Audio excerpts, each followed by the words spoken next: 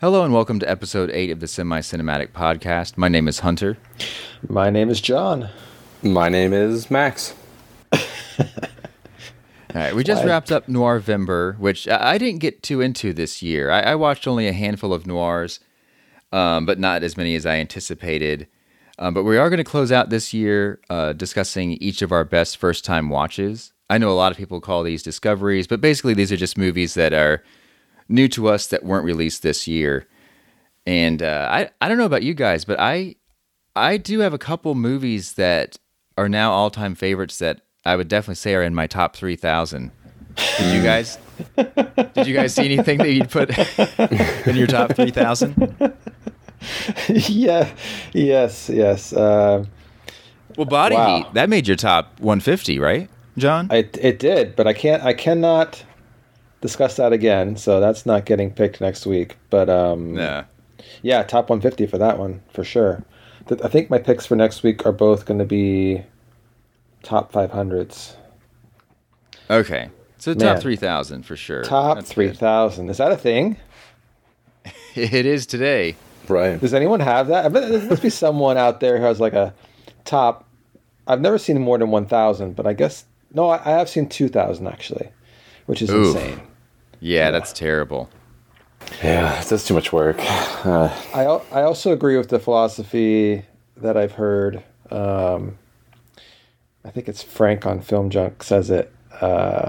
Like you can't put anything in a top list that's a 3.5 or less. It just doesn't feel right, you know? Yeah, oh yeah, I agree. I don't like it. I won't do it. Yeah. Just do like if I don't have enough for a top 10, it'll be a top whatever number it is, you know? Yeah. Otherwise, you're just filling up space. But yeah, Now, definitely top 3,000. Max, now Dune, that might be in your top 3, right? It's definitely in your top 3,000.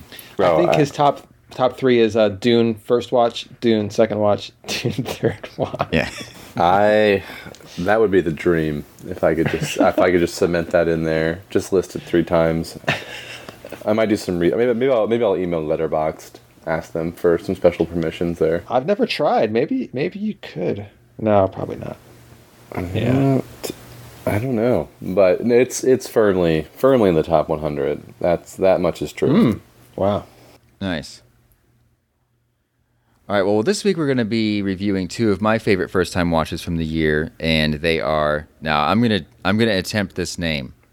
I believe it's Andre... is it Vaja? I was ready to say this name, and then I kind of forgot. It is... Vajda? No. Vajda? It's definitely Vaj. We need some experts weighing in. We'll just go with Vajda. Vajda, yeah. I think it's Vajda. All right. His movie Canal from 1957. And then Kihachi Akamoto's The Sword of Doom, which was released in 1966.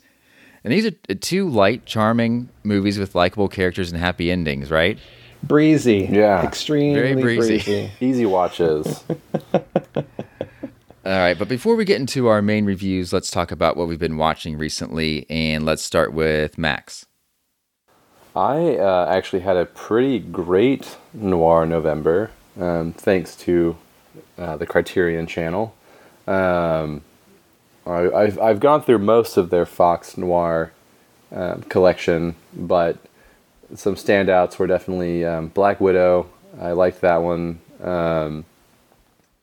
I don't know what it is about like a Technicolor noir, but it's just interesting to watch. But it was a good story. It was entertaining. It kind of again keeps you just plugged in and trying to figure out what's going on here and what's happening. It's got Gene Tierney, so you can't go wrong there. I like the lead too. I hadn't seen him before in anything. Van Heflin. Oh yeah. Which he was in Shane, which I had seen before. Oh, and The Strange Love of Martha Ivers, little Stanwyck. Oh yeah. Yeah. So, but I never put him 2 and 2 together there. So he was a good lead, and that was Black Widow. What else did I watch? I did watch Personal Shopper, which I don't know what led me to watch that, but I know, Hunter, you really enjoyed that one. I love Personal Shopper. It was, I think it was a morning just Hulu browse, and I was like, I've been meaning to watch this.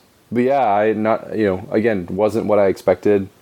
I love the blending of the use of tech with kind of the supernatural, and Kristen Stewart. I think I don't know, she gets a bad rap, and maybe she doesn't anymore, but obviously, Twilight kind of took her down a notch, in terms of respect as an actress or actor. But yeah, this was a good one. I liked that a lot. And then we Jenny and I we watched Mean Girls, from 2004, and I have to say that it held up pretty well. So, bit of an up and down week here of watches, but yeah, Mean Girls 2004. So I think that's it for me. Nice. Yeah. Yep. Yeah, John, what have you been watching? Yeah, I would like to rewatch Mean Girls, actually, and it's fun. It's been a while. I really enjoyed it at the time. Yeah, I think I'm due for a rewatch. I didn't really watch that much noir personally, and I wish I had. I was so committed to horror in October, and I guess haven't watched a lot of movies in general in November. So I might need to make it a noir December as well. Although I'll be watching Christmas in Connecticut with Barbara Stanwyck at some point. Classic. Is that not? Oh, okay. I was worried that was a bad and no, never a bad. So I watched I finished the TV show Squid Game. That took up a lot of my time, and I enjoyed that. I know we're not discussing TV shows, but it was, I did rate it. It was a wild one. I watched a movie by he's kind of called the French Alfred Hitchcock, Claude Chabrol. I watched a lesser known of his called Masks from 1987. Really enjoyable. I really like Claude Chabrol movies in general. There's kind of a cozy watch for me. There's usually like some kind of murder mystery. It's very like upper class are doing something wrong, and I don't know. It's just like, I wouldn't say it's light because there's usually murder involved, but it's kind of I don't know. It's not soap opera-y. It's just easy to watch. There's some suspense, but it's not super stressful. Usually there's some surprises you don't see coming. You kind of get lured into this. You kind of just like watching these characters do their upper class things, and then like you get taken by surprise a lot of the time. And he usually gets some good performances. And the one guy who winds up getting exposed, he does this really great breakdown at the end. It's like a really fun 3.5 star. Hate to say this other movie I watched, but I did watch The French Dispatch and enjoy it. I know you guys didn't like it. I figured we'd talk about that together. Should we do it now? Sure. Just get it out of the way.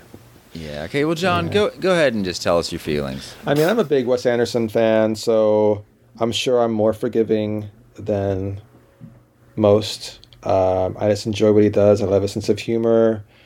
In this film, I really liked a lot of the stuff he did with color, and just like there's so much technique and like there's so much detail, which is pretty much an Anderson thing. I wouldn't say it's his best, but I really enjoyed it. I mean, I wanted to enjoy it. My friend went with me who's a pretty harsh critic, and she enjoyed it, but I know it feels like a polarizing film just based on the style. It's almost more like a book that you're watching on screen, or like a magazine or a newspaper, than a film. And it's not really necessarily plot or character driven, as far as like there's not a lot of character development, which is something that also is symptomatic of an anthology type movie. But I really love Jeffrey Wright. I want to see more Jeffrey Wright stuff. He's so fun for me to watch on screen. I really liked his performance. I thought the first story was definitely the strongest. But yeah, I really enjoyed it. I'm just really, I haven't had a Wes Anderson experience I did not like, except for the first time I saw Moonrise Kingdom. I was on a date with someone and I was not enjoying the date. We were like dating, but it's just like we were just in a bad zone at the time, and I did not enjoy the movie at the time. And then I watched it again and gave it 5 stars. So it definitely lets me know that movies can be situational, like based on what's going on in your life or who you're with or when you're watching, as far as to how much you get out of it. But I had a fun time with it, honestly. I'm curious. I mean, I know you guys are like not liking it. I'm curious to know exactly why you had such bad experiences. Mm-hmm. All right. Well, Max, you want to go first? It may have been the best 108-minute nap I've ever had. No, I'm just kidding. No, I mean, it's one of those things. Like, I mean, Jenny, my wife, she enjoys most of Wes Anderson's filmography and is a big fan, and so she was the one that kind of spearheaded this outing of let's finally go see this movie. It was a later showing. But yeah, I don't know what it was, if it was the anthology structure, really not going anywhere. And it is like, I said this earlier, it's like, it kind of felt like going to a restaurant that that you usually like really like going to, and then that one meal just being really bad. And it's extra disappointing because it's always been usually really good. Whereas, you go to Burger King, you know what to expect. It's like, yeah, this is Godzilla versus Kong. So, I'm not disappointed. This is what I anticipated. But this one was like, I've always enjoyed these. And I think just the meandering, not really sure what is it that I'm watching. And I agree, like the style of it, I thought that was interesting, and the use of color, and but even still, I mean, it's a more recent watch as well, but we just saw Belfast, also filmed in black and white, and also uses color, and in that use of color, it served the purpose to kind of show how movies can serve as an escape for, like, especially young kids who are living in times of strife.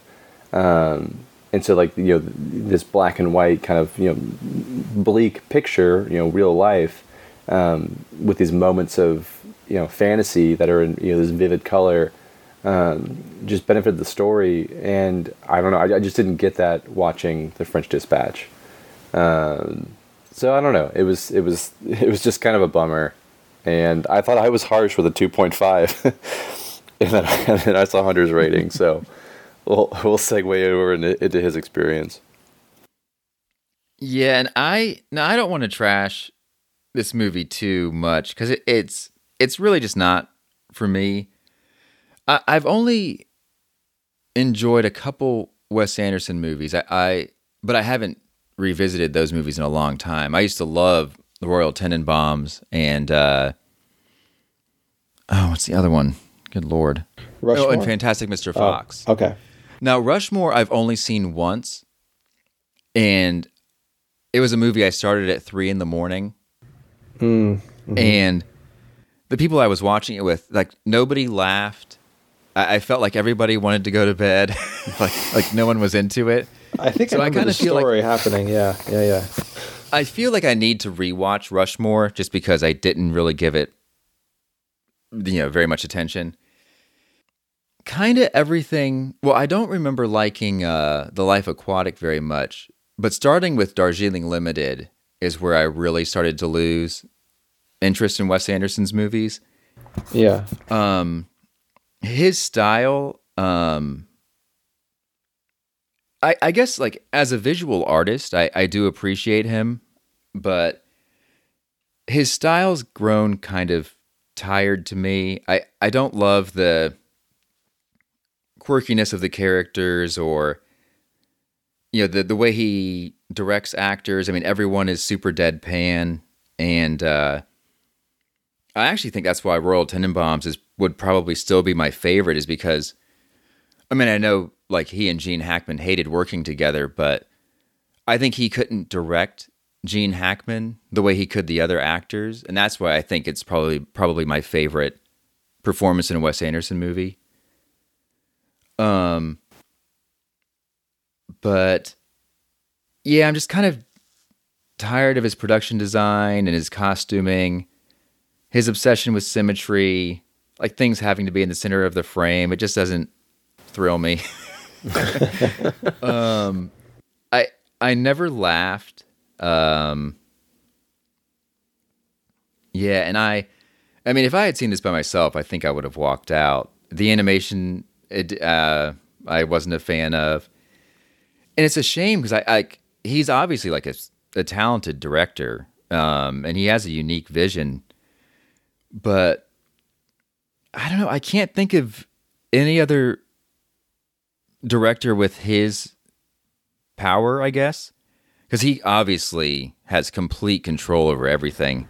Like, right. I can't think of any other filmmaker who I'd be more curious to see kind of forced to be more collaborative, or even, I don't know, even just see him relinquish some control. Like, I mean, he would never do this, but I would love to see him do like an action movie or even a musical, which I could see him doing a musical, something with choreography. Like, I think he would work great with, with choreographed scenes. I think this was supposed to be a musical originally, this movie. Yeah, I remember seeing that it was supposed to be a musical, but yeah, I don't know. It just never, I was just never into it. Yeah, it just wasn't for me. Yeah.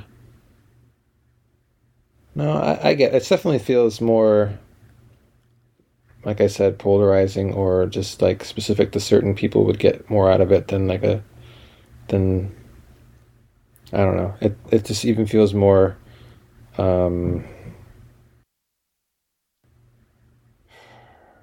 just less welcoming than some of his other films even. I don't know, because it's just more even more reliant on visual than dialogue or performances.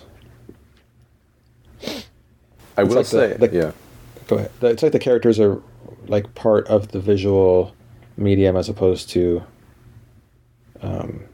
interacting in it. Yeah. That's a good point. Right? This came out just now. This came out of nowhere. What were you going to say, Max? Oh, I said, to be fair, though, I think, Desert Island, I would watch this infinitely over Titane. Oh, really? Okay. If I gun to my head, I would go with The French Dispatch. I do feel like a movie like this could benefit from rewatches because there's so much going on. I'm not saying like if someone's like lukewarm on it, they might grow to like it more. Someone doesn't like it at all, it's not for them, then probably not. But I could see someone getting more out of it on a second or third watch as opposed to a first watch, because sometimes you're kind of trying to keep up with, there's a lot going on at the same time.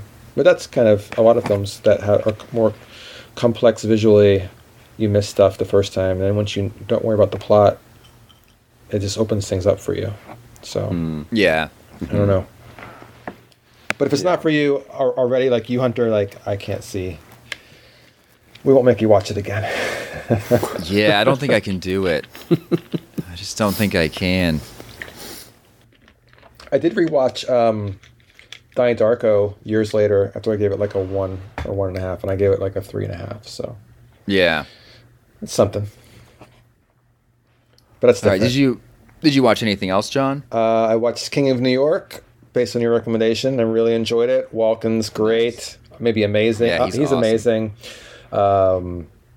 I really hadn't seen Lawrence Fishburne the way he is in this movie. I've seen him like later where he's more like serious. And it was great to see him just like kind of crazy and like young and wild. The direction of this film is really good. It was a fun one. I gave it, I think I gave it a 4.25. Yeah, 4.25. It's in my top 500.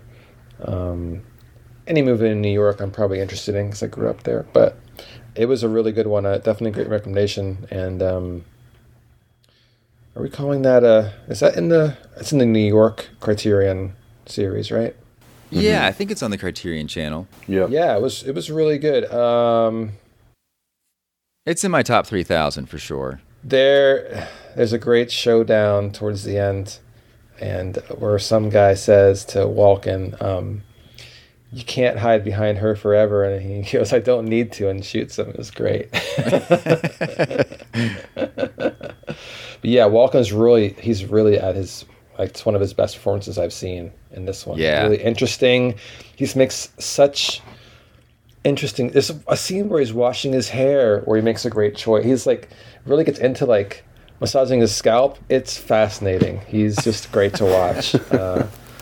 Yeah, that was a lot of fun. I think that I didn't really watch much else this week that's worth mentioning. So nice. Cool. I watched quite a bit. I'll try not to spend too much time on them, but I watched the Spike Lee movie He Got Game, starring Denzel Washington, and I liked it a lot. I thought that the direction was amazing, and it might be my favorite Denzel Washington performance. He's awesome in it.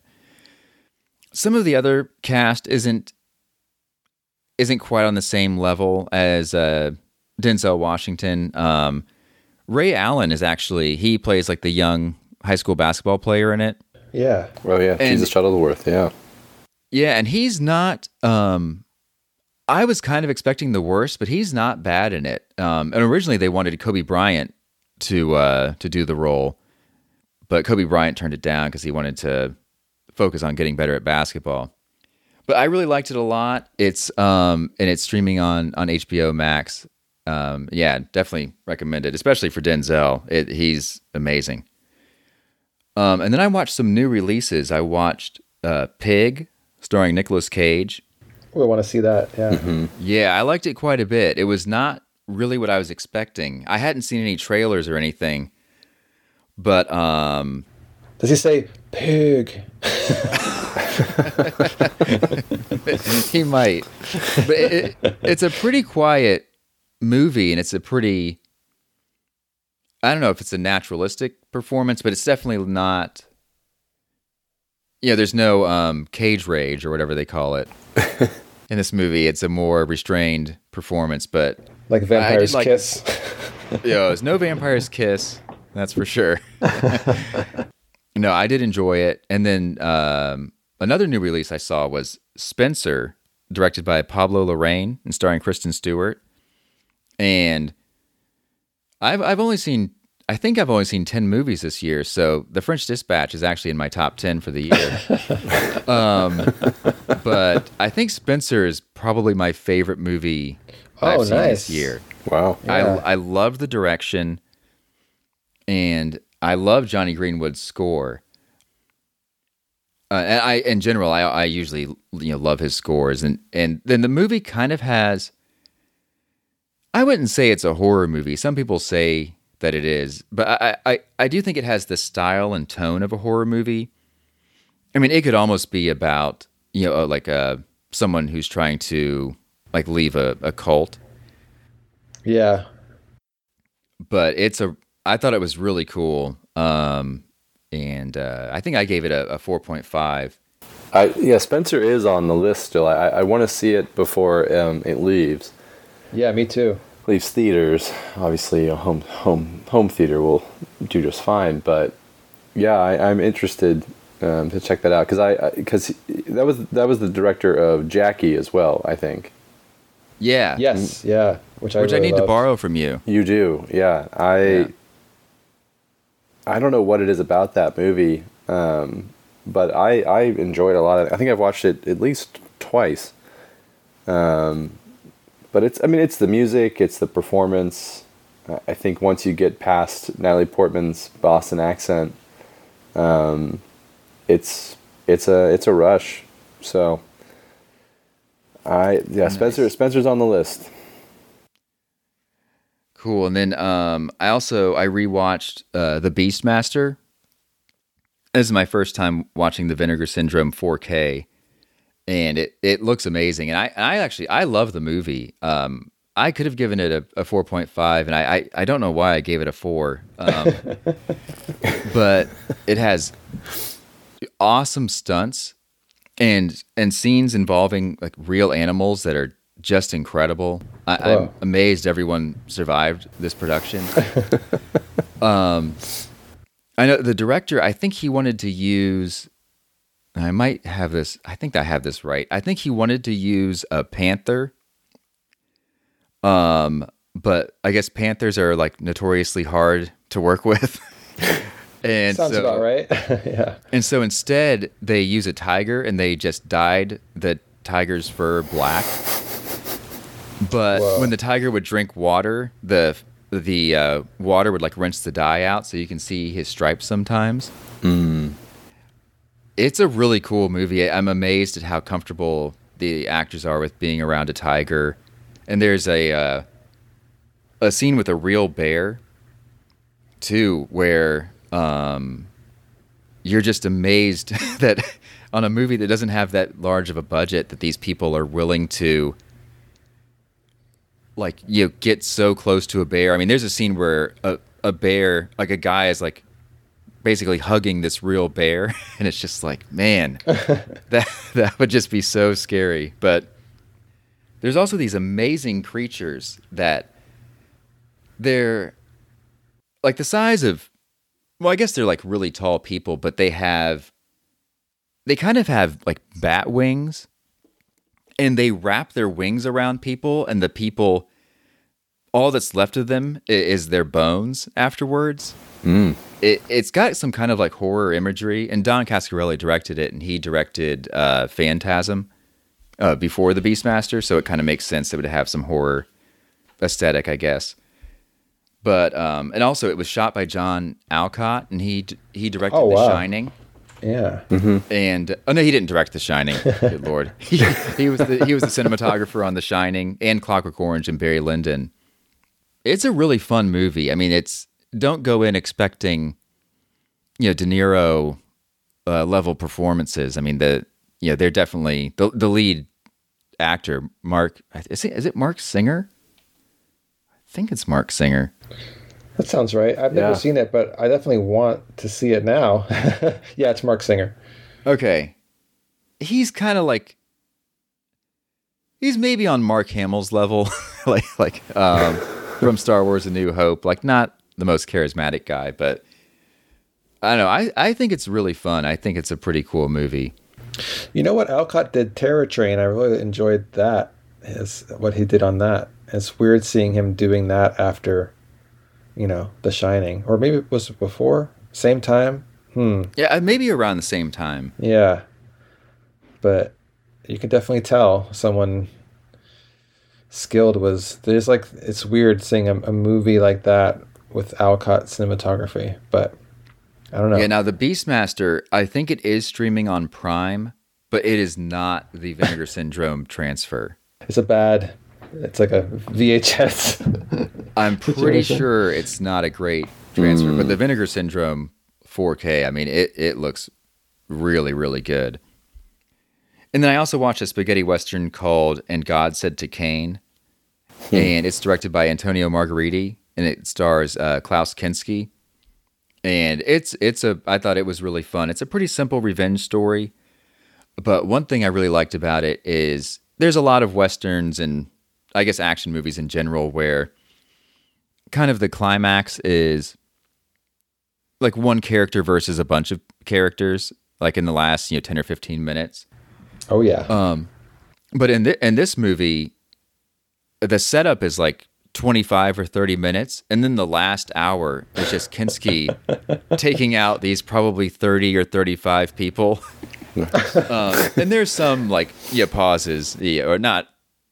There's not lulls, but it's not completely action packed the whole time. But it's a pretty cool spaghetti western, and it's streaming on the Arrow channel. He takes a break for hydration, and then back to the battle. Yeah, back to slaughtering. That's all I got for recent watches. So I guess we'll dive into the reviews. Are you guys ready? Oh yeah. Yeah. All right. So first, we're going to talk about Canal. This is we did decide on Vajda's, right? Vajda. So while we were doing this, I did see that there's Andre Veda. Oh, Veda. for crying out loud. Andre Vida. Vida. Andre Vida. Vida. Vida. I like the sound of Vida. According to Google, Andre Vida.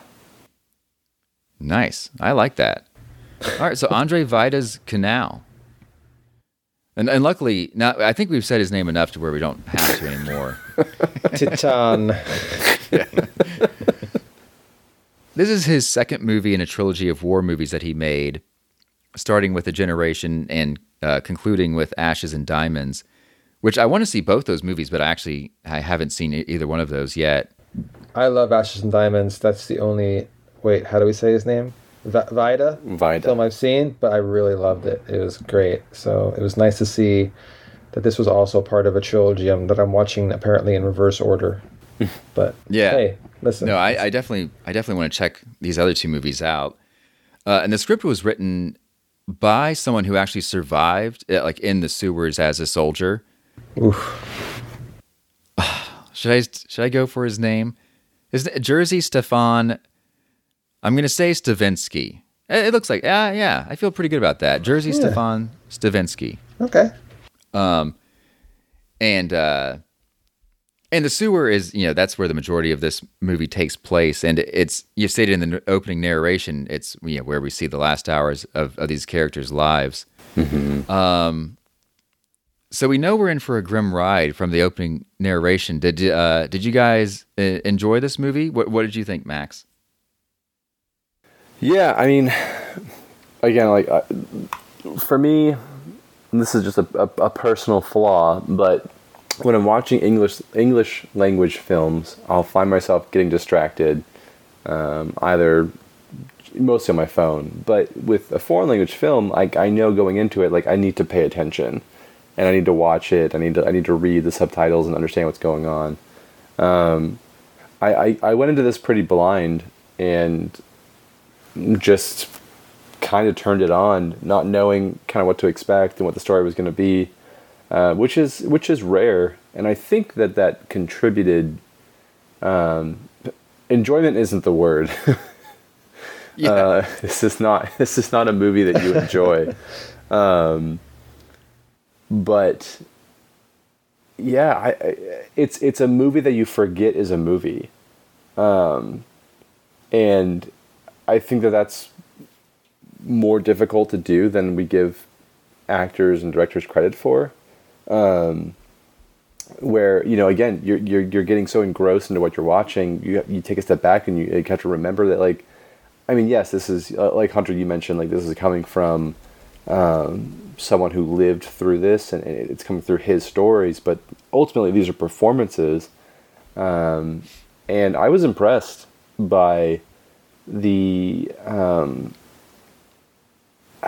that's what's so hard. Impressed is the wrong word, but just capturing the hopelessness of the situation, and people's responses to it over the course of this movie. So, we'll have to find a different word for enjoyed, but I appreciated the watch, and it's firmly in the top 3,000 for sure, and could see it scratching even further up. But yeah, I don't know. It's hard to start that one off, but I know that I like the watch. Excellent. And John, what did you think? I wrote the word bleak 3 times in my notes. Once, I wrote bleak because you know from the beginning that they're all going to die. Then I wrote bleak in all caps for some reason, and then I wrote bleak of the week, which is your new segment, Hunter. You supply one bleak film per week because that is your jam, and this fits right in there. Absolutely. Let's see, what notes do I have? It does. I like what Max said about it. How do I say? Like, it feels almost like more of a documentary or found footage. It feels real. It doesn't feel like a film. A lot of it, especially these parts in the sewer. It's just so desperate, and it's just really, really rough because it's like just no hope for these people to survive, especially you know at the beginning, but it's just they're up against such insurmountable odds. Like everything's going against them. What else? I really like the composer character. Once he starts losing it in the sewers, and like he comes up with that song that he plays on the ocarina. That just makes things so much more. It's like they're almost ghosts already, and they're still alive. The scene at the end with the grenades, that's some great. There's like some really good tension there. I love when you know kind of what's going to happen, but you're still stressed out by it, or like the tension's still able to be built, even when you kind of know the result. I had never seen those little weird mini tank things, the Goliath, when they're still outside the sewer. I've watched a lot of World War II stuff. I've never seen something like that, and that was interesting to me. I have a note. It's what an adorable little tank. Yeah.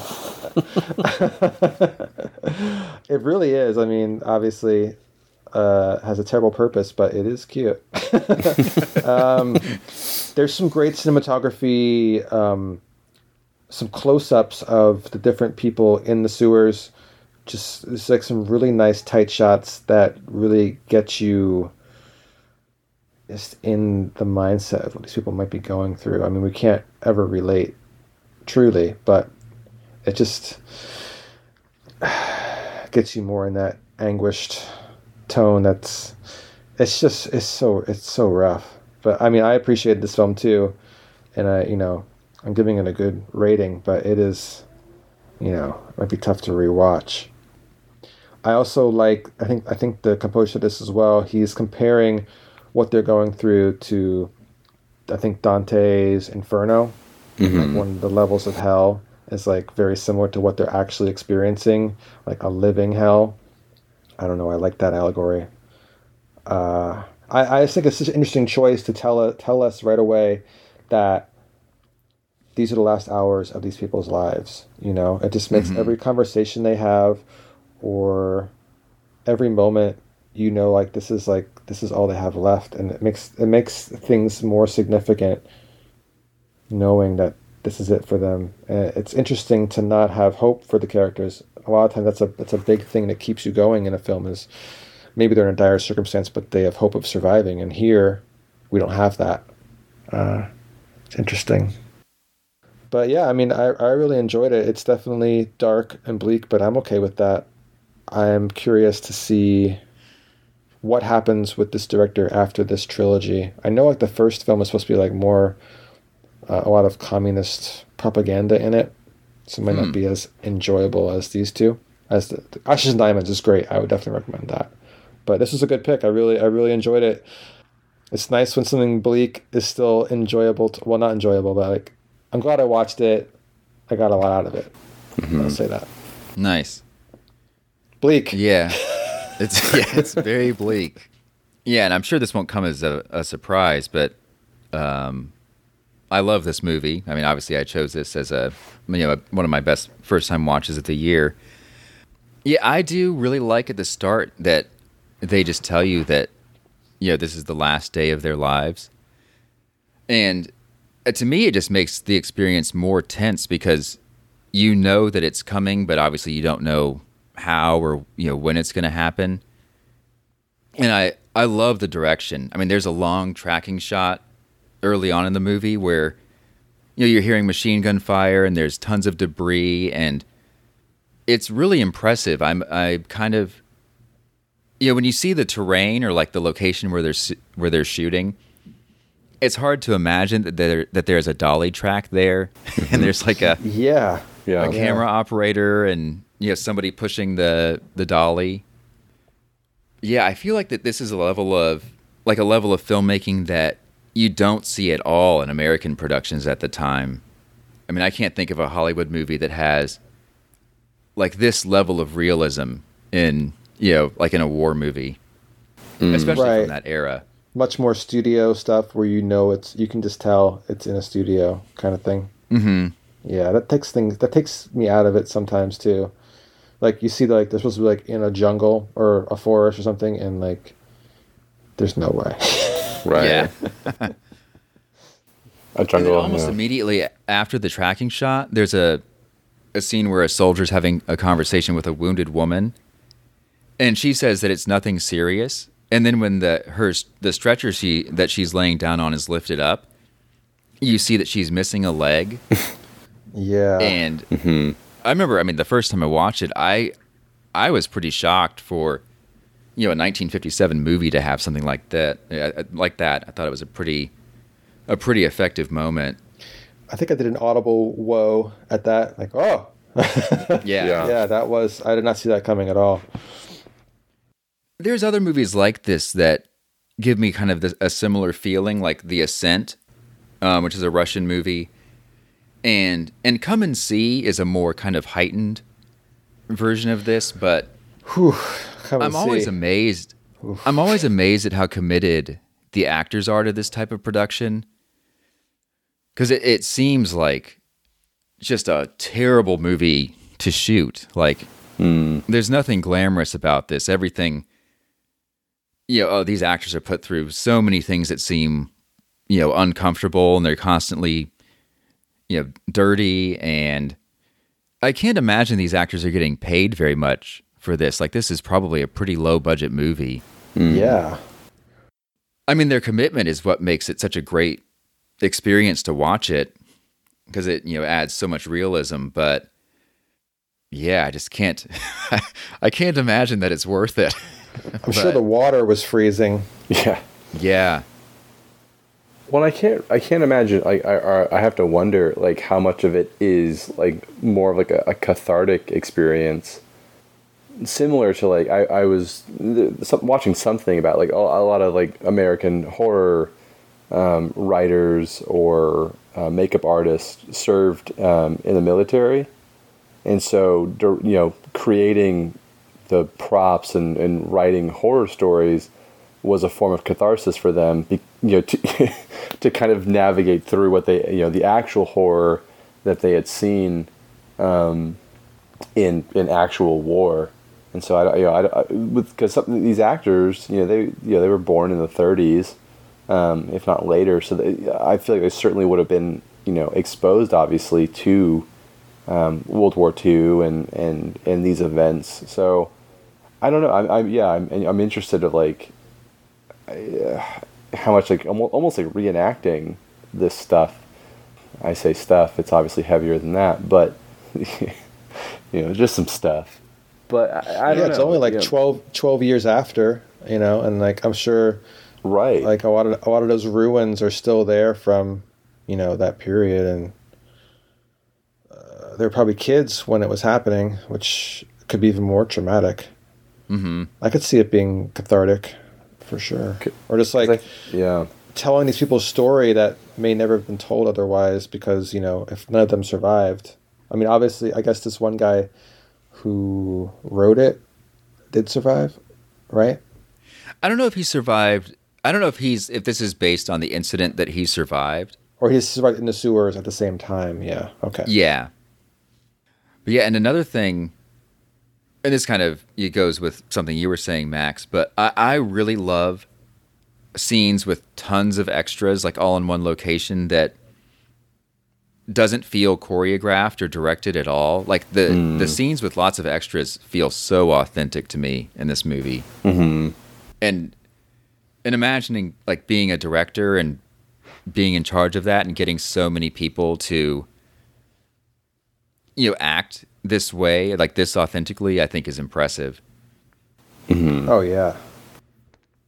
And now one question I have is, did the water rise in the sewer because of a grenade explosion? Do you remember the water rising in the sewer? I do. Yeah, or like a wave came in, but I don't know if it really told us much as to. I thought it was an explosion. Yeah, something. Yeah, it must have been. But the sewer, or like the canal in general, is such an amazing location. I mean, it's so claustrophobic, and obviously it's filthy. Like when the characters are down there, and they start losing it, like the composer, like his madness, like portraying that can be. It's not always successful, but here I thought it was pretty convincing. Mm-hmm. His eyes. He has like, if they were casting this based on eyes alone, he just has perfect madness. I've lost all hope eyes. Like they're just so like captivating, and like his whole face can be like covered with filth, but the eyes still come through, and like they're so forlorn. Yeah, it's really just captivating looking at him, just like seeing him struggle, and especially after the way he goes into the sewers after talking to his wife for a moment, and then their building being taken by the Germans. Yeah, he's just in a bad place, and he definitely does a great job. Absolutely. Yeah, and one scene that I think is pretty affecting is when the young woman who's in love with that soldier, like when she finds out that he has a wife, and she commits suicide. Yeah. Oh man, I mean that was she's like the most. Well, I mean, I guess several characters are pretty likable, but she's like the most. She seems like the sweetest or most innocent character in the movie. Yeah, and her suicide is pretty tough. She's like turn off the light for a second. Yeah, that was rough. Yeah, I can't believe that the one of the main actresses or actors, the blonde, was not in more movies. She's like such a screen presence. Yeah, and I mean she's in some movies. I don't think she's in very many that have a lot of acclaim or were very kind of renowned, but I know she is in some other things. Okay. Oh well, she's not in much. She's in 6 movies. Yeah, and like a couple of those like are like not even. There's like 0 watches on Letterboxd, so like they're like either no one's ever seen them or, maybe never got. Weird. The composer, he was in a couple Sean Connery Bond movies. It looks like, so there was some crossover here. Oh yeah, he's in From Russia with Love. Mm-hmm. Oh, okay, yeah. So there was some carryover, but her performance though, the blonde lead, was great, and just super captivating, and I think again that whole just leading this soldier who's slowly dying. Yeah, it is interesting how it didn't translate to more for her. Yeah, now the first time I watched the movie, I did feel like it was starting to run out of steam towards the end, but this time I didn't have that feeling at all. It felt kind of more grueling, and I didn't feel that way anymore. And I do think the ending, like the commanding officer going like back down into the canal to kind of like die with his other soldiers, I think is kind of a powerful ending. Yeah, that was a good ending. Yeah. Just another bleak aspect of a bleak experience. Yep. I guess I'm going back in. Oh, man. Oof. But yeah, I do love it. It was a really great rewatch. I actually, now of course we'll talk about this when we start talking about Sword of Doom, but I rewatched this Canal, earlier in the year. I don't remember exactly when I first watched it. And I wished that I had selected something else instead of Sword of Doom because I rewatched it so recently. Like I watched it. Well, I watched it for the first time in September, and I kind of wish I had had some more time before rewatching it. Yeah. But yeah. Okay. So I watched Canal in April. But yeah, overall, yeah, I loved Canal. I think it's awesome. Should we rate this motherfucker? That's kind of your new segment. Yeah, I think it is. And when there's a lull, I think it's time to say it. Yeah, John, what would you give it? I give it a 4 out of 5, and it's in my top 1,000. Nice. And Max? I went 4.5. Oh, nice. Yeah, I was impressed, and it is in my top 1,000. Tremendous. Well, this was a 4.5. Not anymore. I'm going 5. Oh, Whoa. shit. It's in my top. It's in my top 3,000 for sure. And yeah, I'll rewatch it again as soon as I'm ready, which could be about 16 years. I'm thinking. Wow. A movie a day, a top 3,000 would take almost 9 years. Yikes. Oh. That's not too bad. Good retirement activity, I guess. Yeah. Take your vitamins, watch your movies. All right. Well, moving on to another lighthearted fare. Oh, absolutely.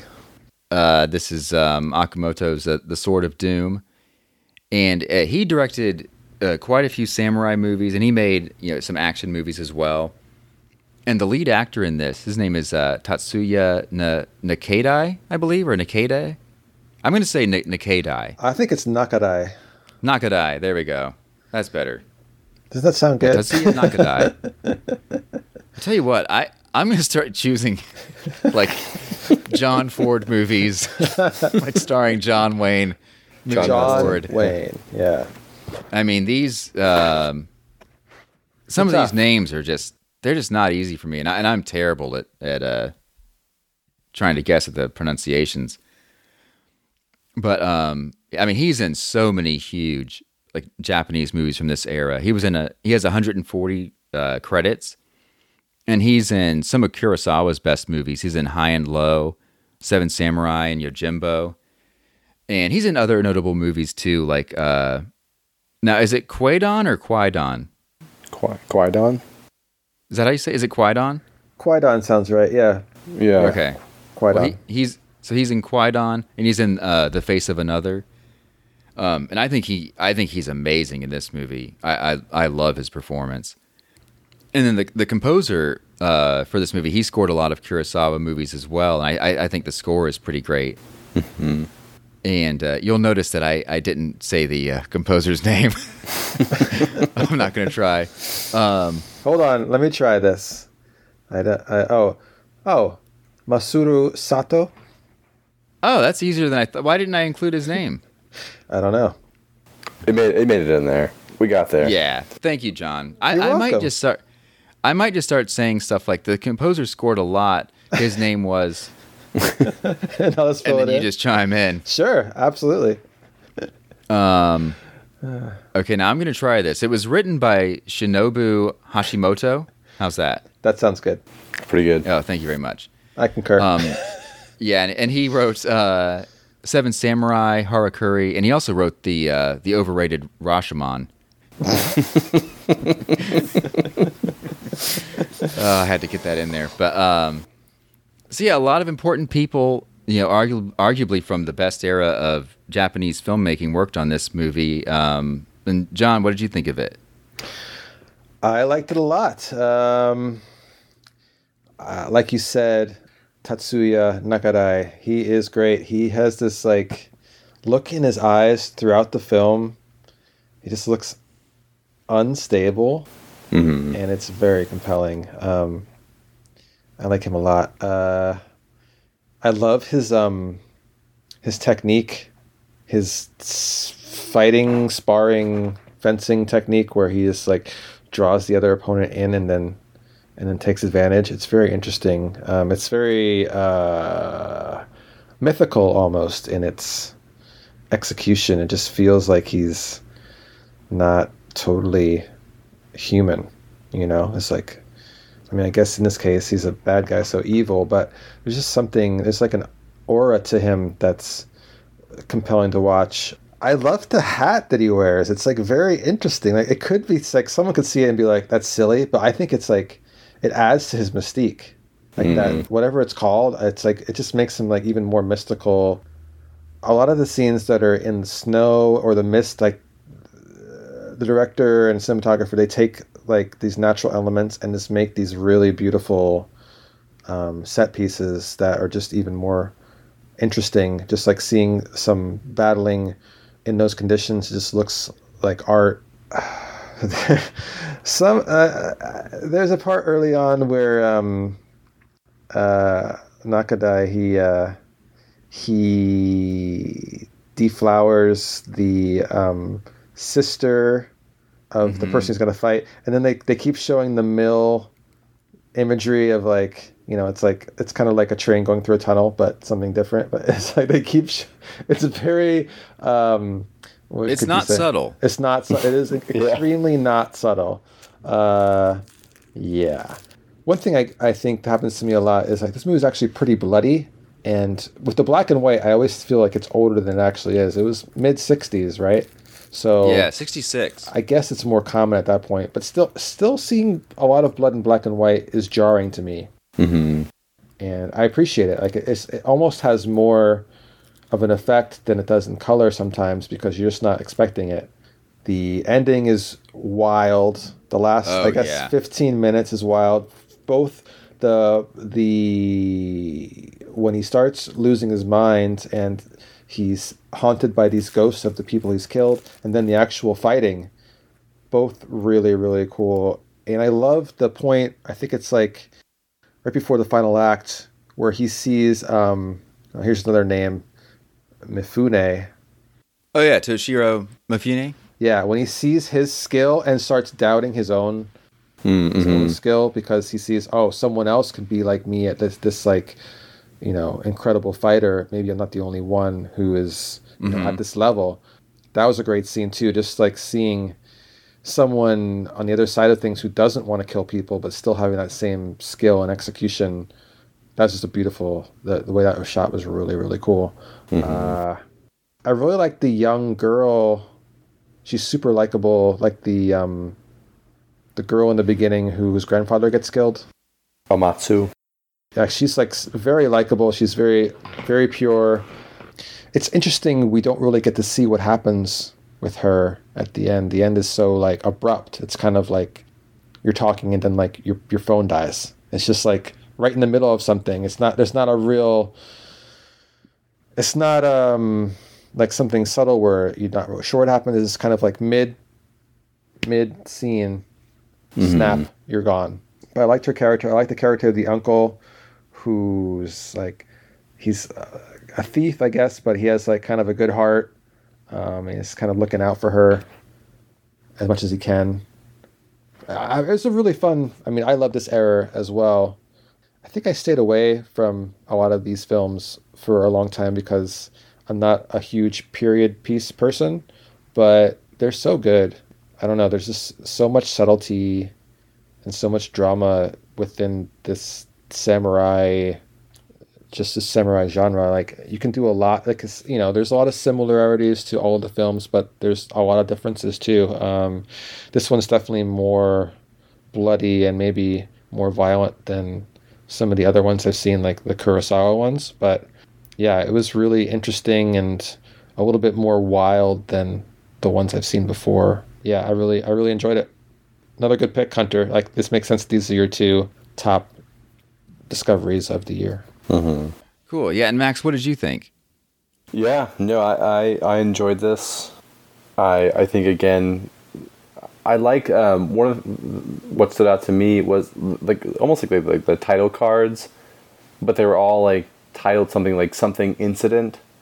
Like, Oh yeah, yeah. like that was really interesting. You know, the bridge incident and the past incident. I don't remember what the actual names were, but Well, I think it's in reference because this was based off of like a serialized story from like Oh, the early really? 1900s. So I think it's based on.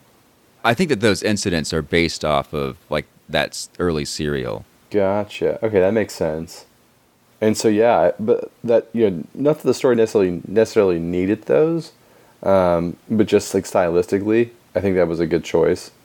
But yeah, I agree with John of, you know, that actor in that role, just very compelling. Yeah, you're just not sure of like what is this guy going to do, and I think even that opening scene, where he's talking to because she presents herself as the sister, and then you find out that it's the wife of this other samurai that he's, you know, scheduled to duel, and he says, like, you know, the mastery, you know, his skill with his sword is worth as much as her, well, not celibacy, but chastity. Yeah. Right. And it's like, you know, if you're asking me to sacrifice my swordsmanship, you know, what would you do? You know, would you sacrifice your chastity? And, you know, sets this whole thing in motion of like, okay, like, not if you'll sleep with me, but, you know, that's not what happens. There's this understanding of like, okay, like, now I've done this, I've you know, slept with you. Now I'm going to let your husband win, and then that, you know, but the, you know, that husband, you know, he finds out, and that whole scene was just so great in terms of the suspense and the tension, and I think sets up the movie well. Of this person truly has no morals, but also, like, I don't know, because he's not. It's weird because he's not like there's no specific purpose. You know what I mean? Like, he's not on a mission. He's not on some sort of quest. He's just kind of existing as this force, which doesn't seem like it would be that, you know, that compelling. But I guess this, again, a credit to his performance, where just, you know, was just entertaining to watch. I think that how the other characters come into play throughout the film, you know, is definitely entertaining. You know, obviously, you know, the true opening of the film. I think I took a note of, "Be careful what you pray for." Yeah.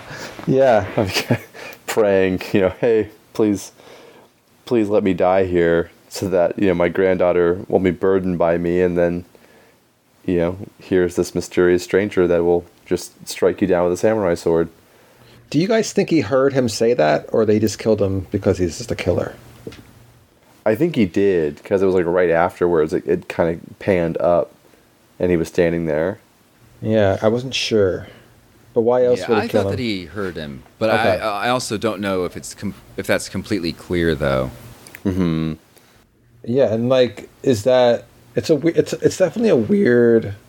It's like the most hard to read of all his killings, because, I mean, the guy is praying for it, so it almost, in a way, it's weirdly, it's not kind. You know what I'm saying? Like, it's just not It's like a mercy kill. yeah, but doesn't fit his character the rest of the way. I don't know. But I guess you could see that like a socially maladjusted, you know, person who just hears this of "please take my life," and thinking, "Oh, I can do that." Yeah, it takes it extremely literally where it may not have been. Yeah. Mm-hmm. Yeah, and it's also interesting that he does ask the grandfather to like face the west. You know, so like he's not like somebody that he can look him in the eye and kill him. Like, he slashes him in the back. Yeah. Mm-hmm. Yeah. That's true. Huh. I feel like that other guy, the other person, was going to get it too if he didn't run away. he like hits. Oh, like that. yeah. Oh yeah. Yeah. Was that the uncle? Or no? Oh It was. I think so, because he's the guy who kind of like finds the girl, right? Yeah, yeah. It comes up later, yeah. Because it's not really her uncle. It's just kind of like that kind of figure to her. Yeah. After the fact, yeah. Because he found her. I think he mentions that, like he found her at the pass, and she had no parents, and her grandfather had been killed. Yeah. I think he mentions that later on. He does, yeah. And I like that too. I like how the story kept moving with these introductions and how they're all tied together. So, John, to your point of like the blood and all that, I mean, it's a pretty bloody movie, and I think a lot of that's hidden because it isn't black and white. But there was the one scene with Shimada, or I think that's his name. Yeah, Shimada, the other kind of master that they sabotage or try to. I know it's a mistake, but he kills that whole group, and the hand that just goes flying. Oh yeah, yeah. That was an interesting scene. But no, this was a good one. And obviously, I mean, I love this movie as well. Like I said, I do regret that I watched it so soon after seeing it for the first time. I mean, the first time I watched this, I knew immediately it was in my top 3,000. And so I didn't have quite the same experience. And I think that the next time I watch it, 16 years from now, I'll have a better experience. 2037, absolutely. It's gonna feel like a brand new film to you. Yeah, I think so. And I could easily watch this in a few years. I'm almost positive I'll watch it in 16. True. No, I still loved it. I did wish that there was. I kind of wish the entire movie was from Ryu. Now his character's name is Ryu. Can you say his last name again? The actor's last name again? Is it Nakadai? Is that what it is? Nakadai. Nakadai. Okay. I wish the entire movie was from his point of view. I don't love the scenes with the uncle and the young girl. I like that the young girl comes back, into the story at the end, and that's kind of what makes Ryu go completely insane. Is when he finds out that he, killed her grandfather. Yeah. But I wasn't sure that the scenes with the uncle were really necessary. But yeah, I think the opening, I mean, we've already talked about it, but I did think that it's pretty great. I mean, that the answer to this guy's prayer is, it's answered with this cruel, violent samurai who just kills him instantly. And then, now, a lot of my notes we've already kind of touched on. I mean, the unsubtle imagery, John. We talked about that. Yeah. And then the scene after the match where the people are trying to avenge his opponent's death.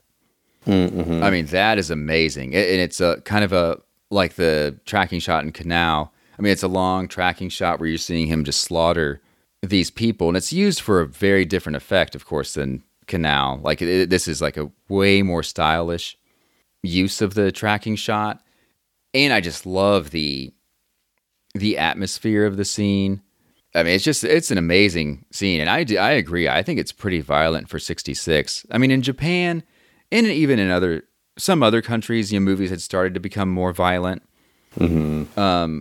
Now, actually, did Bonnie and Clyde come out in 1966, or is it 1967? Because that's a pretty bloody American movie. Oh, 1967. Yeah. And that was, I mean, and fairly criticized for that reason, at least here in America. So we weren't quite ready for that in 1967. But yeah, yeah, it is interesting how that looking at things that, outside of, just the U.S. and what they were putting in their films is certainly, I think, worth a longer conversation. Yeah, because even Hammer horror movies from the late 50s can be pretty bloody. I mean, there's some a scene in Horror of Dracula where, maybe it's Peter Cushing's character, I can't remember, but they drive a stake into a vampire's heart and quite a bit of blood gushes out of the woman's chest. I love, I mean, the lead performance is mesmerizing to me. I actually kind of thought.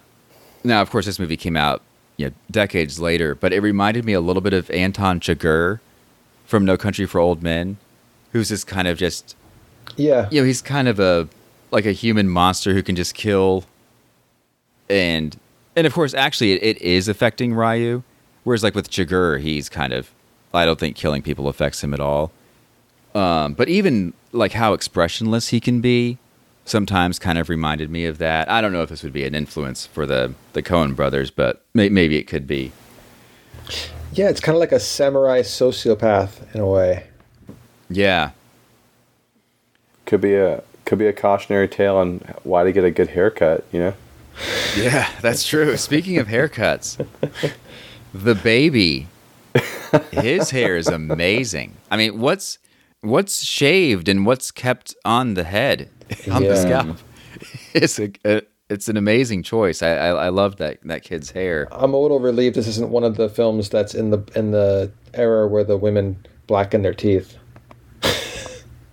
Oh yeah, that is jarring for sure. Yeah, it is. Or no eyebrows too. That's another thing. And yeah, the older ones. Yeah. The hair is interesting. It's wild. The scenes between Ryu and Hama, who was the woman who was married to the opponent that he, I guess, accidentally killed in that duel kind of early on, or that match. Yeah, their scenes together are some of the darkest in the movie, and it's also there's some of the scenes where early on you see hints of Ryu's kind of insanity. Like he'll have like this kind of half smile that just makes him look crazy, where he's mostly expressionless around most of the other characters in the movie. Mm-hmm. Yeah. Oh, and he does kind of have a half smile on his face after he kills the people who are trying to avenge that his opponent's death. The final scene together between Ryu and Hama is very intense, where she tries to kill him. I think in his sleep. Mm-hmm. Yeah. And then he chases her out into the snow, and he asks like if she's trying to kill him so that he won't kill her ex-husband's or previous husband's brother. And she says no, she's just trying to kill him because she hates him. And then he stabs her in the heart with his sword, and the baby's their child is crying, and I'm sure he just leaves the child. I don't know. Which movie is bleaker? Well, earlier she tries to kill the child too, right? Right. Yeah, she does, and he stops her. He stops her from killing the child, but then he tells her that she can live or die, he doesn't if she care. wants to, or something like that. Yeah. I still think Canal is bleaker. Yeah, Canal's pretty bleak. I think just the real world component of Canal gives it that prize. And this film actually has people that survive. Yeah, that's true. Yeah. And in a way, a lot of the people that die in this film are, looking for the fight. It's not like they're all innocent people. You know what I'm saying? Like they're ambushing. Like they're, Mm-hmm. It's just not as torturous as the Canal deaths. Yeah. I mean, the wife is really, that is some of the, she's great, by the way. I think she does a great job. It's just their interactions are very interesting and very, very dark. Mm-hmm. And just culturally, so good. Her choices are so limited as it is. And like, if he leaves her, then she has almost nowhere to go. It's just such a rough situation to be in. Right. Yeah. I mean, it's sort of tragic that, he kills her husband, but since she's slept with him, she feels like she has to go away with him. I mean, did you feel like that was the reason she wanted him to take her with him? I feel like there's something culturally where once you're a widow, I don't know. I think there's some cultural stuff from back then that we don't even fully understand, or like maybe been her only option is to go with him. Like it's her best option, Right. She understands that of, even though I hate this person, he's my key to surviving. Yeah. Exactly. Oof, that's rough. Yeah, it's pretty pretty tough stuff. It's grim. It's grim. Yes. Yeah, it's very grim. But yeah, and I love the climax. I mean, it's amazing. I love the way it's shot, the performance. I mean, everything about it is awesome. And so, yeah, I still really enjoyed it. It is possible that I just wasn't in the mood for the movie. I was actually... Okay, so I wanted to watch The Beastmaster the morning that I watched this. But sometimes my mornings can be unpredictable, and I wanted to get this in. It's actually a good thing I watched it yesterday because my youngest daughter did wake up at 4:40 this morning. And so I did finish The Beastmaster, but it was like on my lunch break. But yeah, if I couldn't have finished the Sword of Doom before today, this it would have been no good. But yeah, I wasn't really in the mood. I still did enjoy it. I mean, the moments that, like the highlights, you know, are I still thought were amazing moments. It just didn't hit me quite as hard as it did the first time. It's understandable. It's a quick turnaround. Right. You can't. The element of surprise gets lost. Or like just like. It's just tough, like the movie has no secrets. You've seen it so recently. You're not going to forget a lot of it. It's just not going to be as impactful, the things that happen that quickly watching it again. That's the limitations of rewatching or doing a best of for the year. You could have watched it a week ago and it could have been one of your best. If you watched it both in January, it could have been a much different situation. Yeah, for sure. Mm-hmm. But I'm glad that we got to watch it based on your recommendations because I know I really enjoyed it. Yeah. Well, let's rate the motherfucker, right? Yes. Yep. That's a thing now.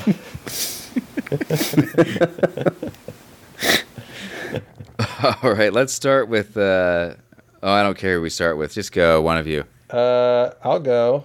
I'll rate this motherfucker 4.25 out of 5, and it's in my top 500. Whoa. Yeah, it was... Yeah, John, what about... well, that was John. That was, Max, yeah. what about you? That was me. John can reiterate and just give that another 4.25.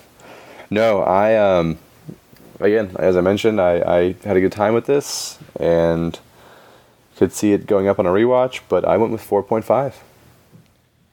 Yeah, my picks are not gonna get this high of reviews. I already feel embarrassed. No, it's great. I'm so glad we all enjoyed it. Hunter, what did your rating go down? Well, I'm going to put it down to a 4.5, but I am going to say that this rating, I'm almost tempted to not give it a star rating. I'm going to, just because it's just the right thing to do. We should probably wrap. All right, well, let's do the stand pick of the week. Max, I know you've had one ready for months now. There's always one ready. No, the stand pick of the week is we're going to go with Frank Capra's Meet John Doe. 122 minutes, a little bit more of a commitment, but again, just captures kind of the media and politics. Again, I think Frank Capra is always a little bit ahead of his time when you watch most of his movies, and it's got, obviously Gary Cooper, Barbara Stanwyck, so great cast, and it is streaming everywhere you could possibly want it to stream. Prime, Criterion, Canopy, and a couple more. So no excuses to miss out on that one. Oh, is that Gary Cooper also? Yes. Yep. Wow. Yeah. Huh. It's a solid watch. Nice. Meet John Yeah, Doe. John, do you have a free stream? I do. I'm trying to remember if I've seen Meet John Doe. I feel like I have. That could. But I need to know. You have. You gave it 3.5 stars. Oh yeah, where they're on the rooftop. Yeah. Okay. Yeah, I did like that. Something happened where it dropped down from a 4 to a 3.5, but yeah, I say second. I think it should be watched. I'm not sure why it got down to a 3.5. offhand, but I did enjoy it overall. And I'm starting to really appreciate Frank Capra movies. I hadn't seen a lot until the last year or two, and I thought they were like too feel goody, but there's some darkness in there, and yeah. Oh yeah, I do have a free one. It is from 2000. Shoot, I had this and I looked up. Meet John. 2017, directed by. Oh boy, this name. Joachim Trier, Thelma. It's really good. It's I guess it's kind of a, what do we call it, horror? They're calling it drama mystery thriller. Really some cool imagery. It's one of those films that I kind of went into blind and really appreciated. Definitely recommend it. It's a pretty dark. I'm surprised horror isn't one of the genres, but it's really interesting. The synopsis is a college student starts to experience extreme seizures. She soon learns that the violent episodes are a symptom of inexplicable abilities. It's good. It's very interesting. I've recommended this to a bunch of people, and they've all seemed to come back with good responses. So it's on a bunch of stuff, just like Max's was on Criterion, Hulu, Canopy, Tubi. So if you don't want to spend any money on any streaming services and you're out of email addresses to get free trials, check out Thelma on Tubi. Yeah, that's been on my watch list for forever, and just still haven't seen it. I think you'd like it, Hunter. I think it's up your alley. Yeah, I think I'd like it too. All right, and John, give us a preview for next week's episode. Oh man, I had the freaking social up. All right, next week. Oh, well, do that first if you want to. No, we gotta do the preview first. It makes sense. Okay. You can always cut this out. So my 2 picks for next week are from 1953, Little Fugitive, directed by 3 people, which is really a red flag, but not in this case. Yeah. Ray Ashley, Morris Ingle, and Ruth Orkin. After a prank makes Joey Norton believe he killed his older brother, he runs away from home and spends the day at Coney Island while his brother tries to find him before their mother gets home. This movie is pretty cute, but it's really good. I hope you guys like it. And it is a pristine 80 minutes. Perfect. Oh, I like that. Yeah, so even if you don't like it, yeah, it's 80 minutes. I don't know. I like New York City in the 50s. It almost feels a little bit like a documentary style. It's really good. I just really had fun. I just felt like I was there with this kid. It's a lot of non-actors in it. Just really had a good time with it. Kind of just stumbled upon it at some point. I mean, some of the acting's not great because it's kids, but I really enjoyed it. Yeah, it's one of isn't it one of Truffaut's favorite movies? Yeah, I think so. And then I don't think I've seen it, but maybe I have. Gosh, I hope you don't hate it. And then my other we'll see. I'll try not to. My other pick is another one that's hard to pronounce, from 1934. La Atalante. L'Atalante? What do you think, Hunter? Ooh, we got to ask Max.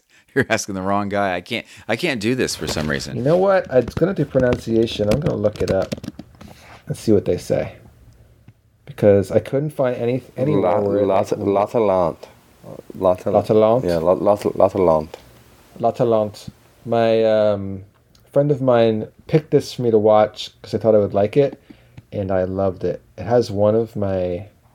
There's a character in this, Hunter, you've seen it, but there's a character in this who is so interesting and funny and weird, and just even the way he talks is weird. Everything about him is weird. It's great. He's just hilarious. This movie's way ahead of its time. It wound up being the only real feature this director did. He died from, I think, tuberculosis shortly after, and from some of the scenes shot in this film kind of added to his illness, but for the time, this film does a lot that it shouldn't be able to do with the budget and the time period. So it really, really impressed me. La Antolanta, I forget what you said, by Jean Vigo from 1934. It's on Criterion.